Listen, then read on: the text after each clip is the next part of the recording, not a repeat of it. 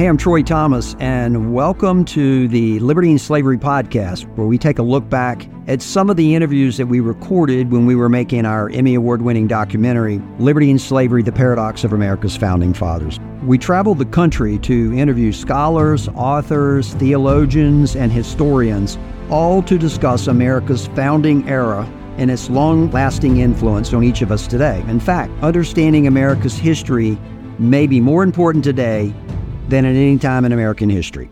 On today's episode, we feature historian Lonnie Bunch.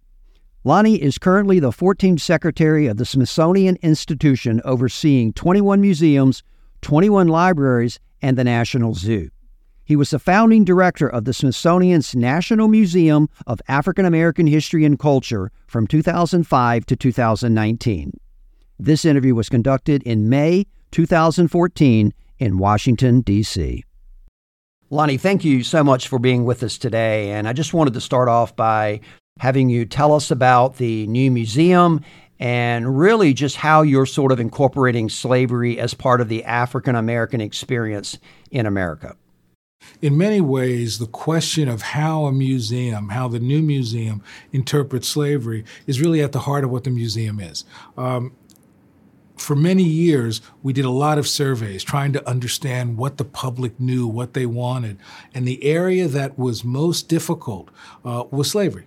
That on the one hand, there were many people who said this museum has to tell the unvarnished truth. It has to tell slavery almost like a Holocaust. Then there was an equal number of people who said, well, the reality is that you don't want to talk about slavery too much. That's such a negative issue. That is a way that you don't engage new audiences, new visitors. So what we've really said is the reality is that we have to tell slavery in two different ways. One way is to make sure that we humanize slavery so that it's not the story of nameless, anonymous people, but it's stories of families and individuals and their struggle to both survive and thrive. But then the other piece is it's crucially important to help people understand that slavery is not a black story, it's not a Southern story, that in some ways it's the quintessential American story. So those two issues are what we do. Slavery as a human story, slavery as the quintessential American story. Great answer.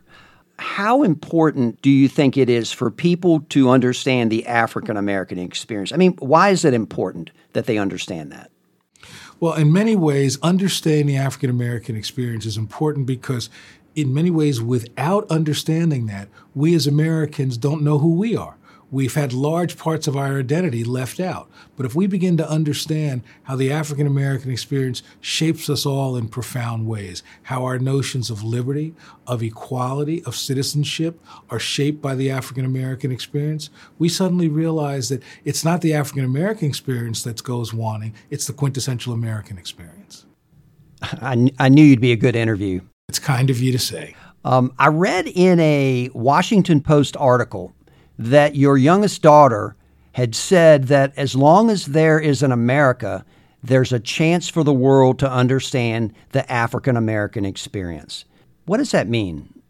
The issue of understanding what the African American experience really means is that in many ways, the African American experience has been downplayed or it's been seen as ancillary. It's not been seen as central to who we are. And what struck us about crafting this museum is that we have an opportunity to say for millions of people who will walk in the door and tens of millions who will come online and all of those that are sort of just looking at it from overseas, we have a chance to say, this is the story that you have to understand. This is your story.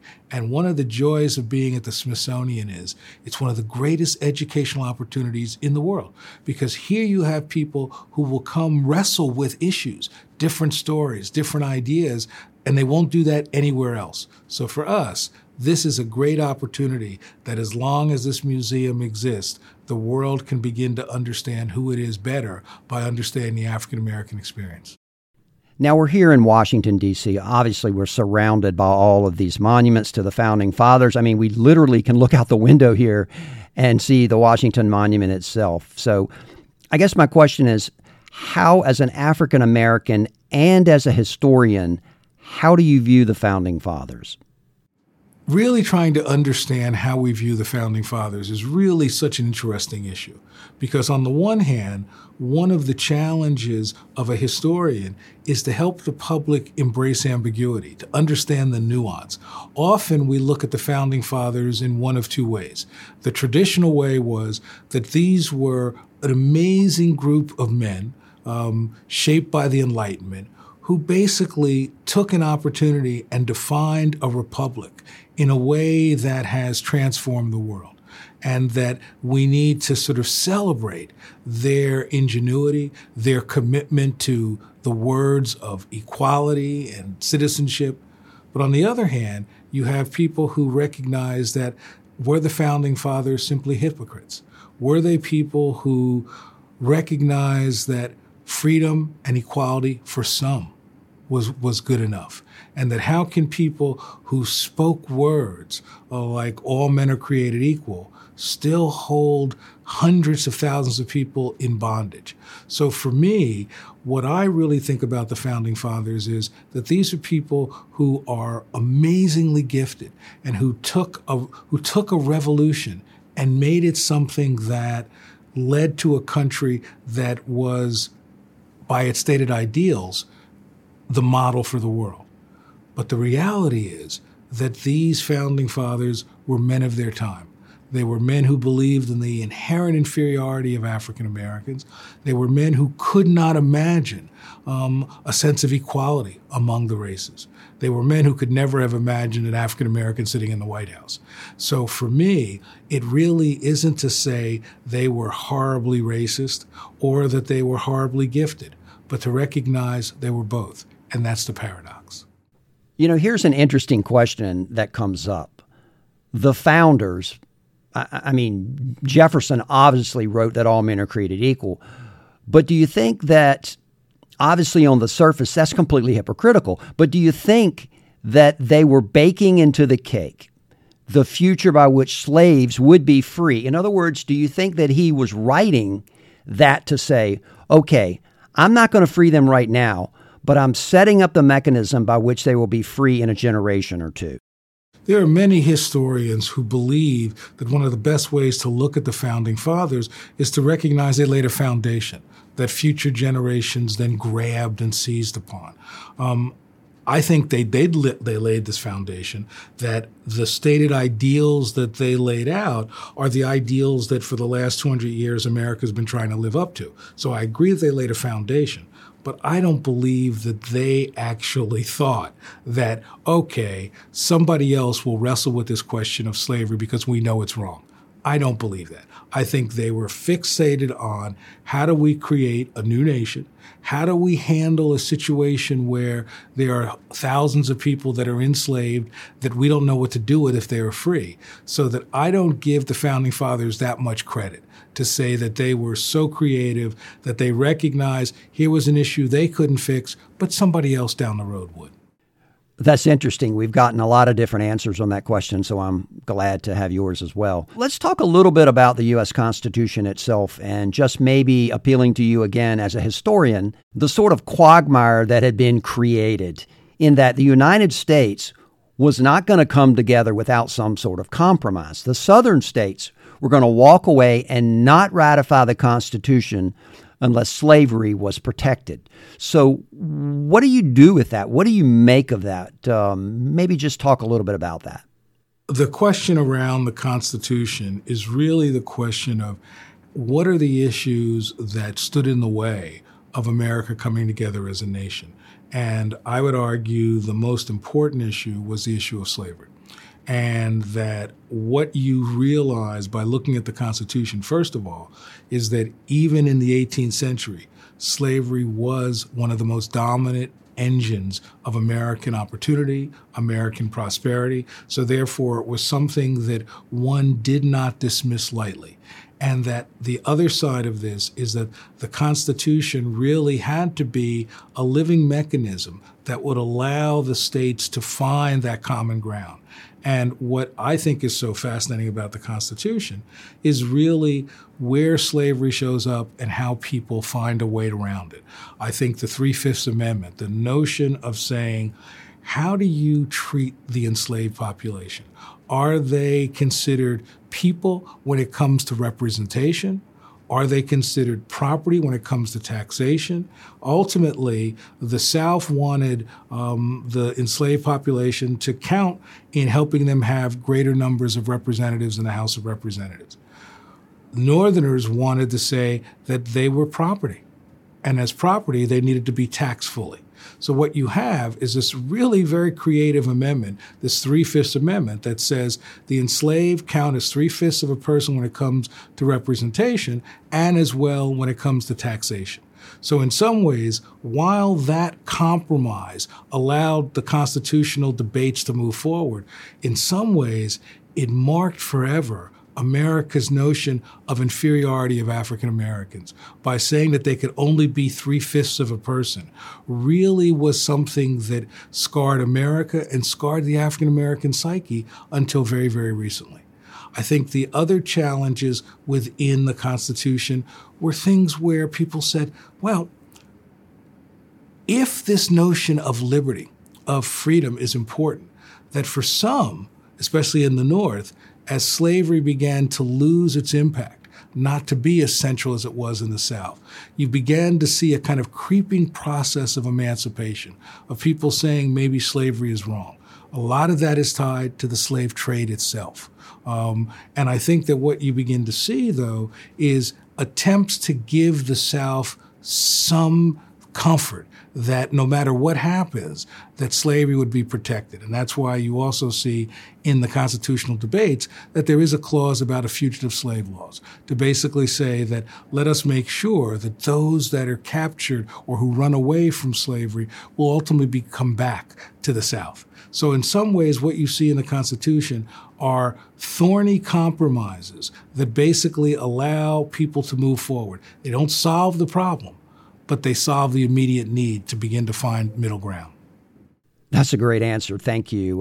One question that has come up that we've heard time and time again in this whole process is that the founders didn't really come up with slavery. A lot of them were born into it, like George Washington. And, remember that Thomas Jefferson actually wanted to indict King George in the Declaration of Independence. So he was claiming that this was thrust upon them, the Americans. And I don't really think that Jefferson really believed that, but he was claiming that at least. So the logical question is it fair of us to expect the founders to have to gain their independence from England and yet in the same lifetime also abolish slavery? I mean, was that just too much for them to accomplish? The argument that building a nation and ending slavery was too much for any generation to carry is an interesting argument. But I think the reality is, if that argument is right, it means that the founding fathers thought that slavery was something that was as important to deal with, to abolish, as establishing a new nation. And I don't believe that was the case. I think that in many ways, the founding fathers, yes, they played with the cards that were dealt them. They didn't create the system of slavery, but they surely benefited from it. They surely enhanced it. They surely made sure that it would be a central institution in America. So in my mind, there was never any real discussion among most of the founding fathers to say, oh, these are two important issues. Can we do both? The most important consideration was, how do you create a new republic at a time when you are just a newly freed nation from Great Britain, at a time when a republic is seen as something so rare, so fragile? How do you do it? That's what they focused on. Slavery was of secondary importance. I was just sitting here thinking that you as an African American, when you look at the founders, do you make a difference in your mind between founders like John Adams and Sam Adams, who didn't have slaves, and men like Thomas Jefferson, George Washington, and a lot of others that did have slaves? Does that ever cross your mind? Do you divide them up like that? I think as a historian, rather than as an African American, as a historian, I recognize that it's fascinating to think of those that didn't have slaves and what role that played for them. I think, John Adams basically making clear, I have never and I never will own own another piece of property is really a very powerful statement. I'm struck less by the fact that you have people like Ben Franklin who once owned slaves and then began to sort of see the light, if you will. I'm struck by the fact that when you look at the founding fathers who owned large numbers of slaves, Washington, Jefferson, Madison, Washington is the only one that really manumits his slaves. But even he doesn't do it until after his death. So in some ways, the founding fathers, even if they wrestled with slavery, it was too important for them to let go. So from a historian's point of view, what I would simply suggest is you can't understand the founding fathers' notions of liberty without realizing that those definitions of liberty were shaped because every day they saw the lack of liberty in the people they held in bondage. I think sometimes people will look at slavery and go, slavery was wrong, and it was. But I think the whole issue of this paradox is maybe a little more complicated than people realize with, for example, the U.S. Constitution. And then I guess in Virginia, there were some laws that you couldn't free your slaves according to the Virginia law at the time. And it's just a little bit more tangled than this extreme black and white issue. Well, trying to understand the paradox, the contradictions, the challenges of creating a new republic based on freedom and liberty while the foundation is based on slavery, I think in many ways it's not a simple economic issue. It's not a simple political issue. There's a whole array of things that make this complicated. On the one hand, there is this sense that African Americans or those enslaved are people who can never be set free within this American context. So what do you do with them if, quote, the natural order of things is that black people were to be enslaved? If you set them free, what are you saying about the national order? How do you then create an America where you have what many people saw as two different species of people? And so I think there is an issue of fear. There's an issue of a belief in the inherent inferiority of African Americans. And then you add to it the economic considerations. Slavery, even in the 18th century, was without a doubt the most important institution in America. It is the institution that shaped not only the Southern agrarian way, but also the trade in the North. It is really what makes possible the optimism of America. And then you add to that the reality that you begin to have a smaller group of people who initially question the slave trade, not slavery, but question the slave trade because of how brutal it is. And then you get this slow evolution of other people saying, well, maybe it is wrong to hold other people in bondage. So you've got all of these issues that are swirling around. At the same time, you're simply trying to stay focused on building a new nation. Lonnie, can you tell me a little bit about the African Americans that fought alongside George Washington and his army? And maybe, I've heard anywhere from 10 to 20% of the army might have been African American. I'd say it's about 8% in Washington's. The notion of Washington using African Americans in his army, as the story goes, initially Washington refused to have African Americans serve in the army. And in part, he's responding to what the British do. The British are very smart. Lord Dunmore, a British general, makes a proclamation and says that anybody who comes serve with him will be free. So the real issue for African Americans, especially those held in bondage, was what side was going to give you liberty? Not so much whether you were pro-American or pro-British. It was where could you get the greatest sense of liberty. And as hundreds of African Americans signed up to basically fight with the British, Washington recognized that he had to do something. And so there, the reality was that as he is trying to build an army, one of the groups that stayed with him were African Americans, because they saw fighting with Washington a way for them to prove that they were worthy of citizenship. The belief was that, as Frederick Douglass said 100 years later, if you shed blood for a nation, that nation must treat you as an equal. So there was that hope. So Washington even though he initially wasn't comfortable with the role of African Americans as military people, the reality of military necessity made Washington recognize that he had to use every tool in his kit, and using African Americans as soldiers was part of that. Let's get back to the museum just for a second. I know you had said that slavery was a big part of what you're doing here. And I guess my question is, do you feel like it's bringing racial healing once this museum opens? When you create a national museum, you're trying to figure out, okay, what is the vision? What is important for this museum to do? On the one hand, it is crucially important for the newest museum of the Smithsonian to centralize the African American experience, to say this is all of our experience, that this is the story that touches us, informs us, shapes us all. But on the other hand, it is also essential that this museum illuminate all the dark corners of the American experience, that allows people to find truth, and through truth they can find reconciliation and healing.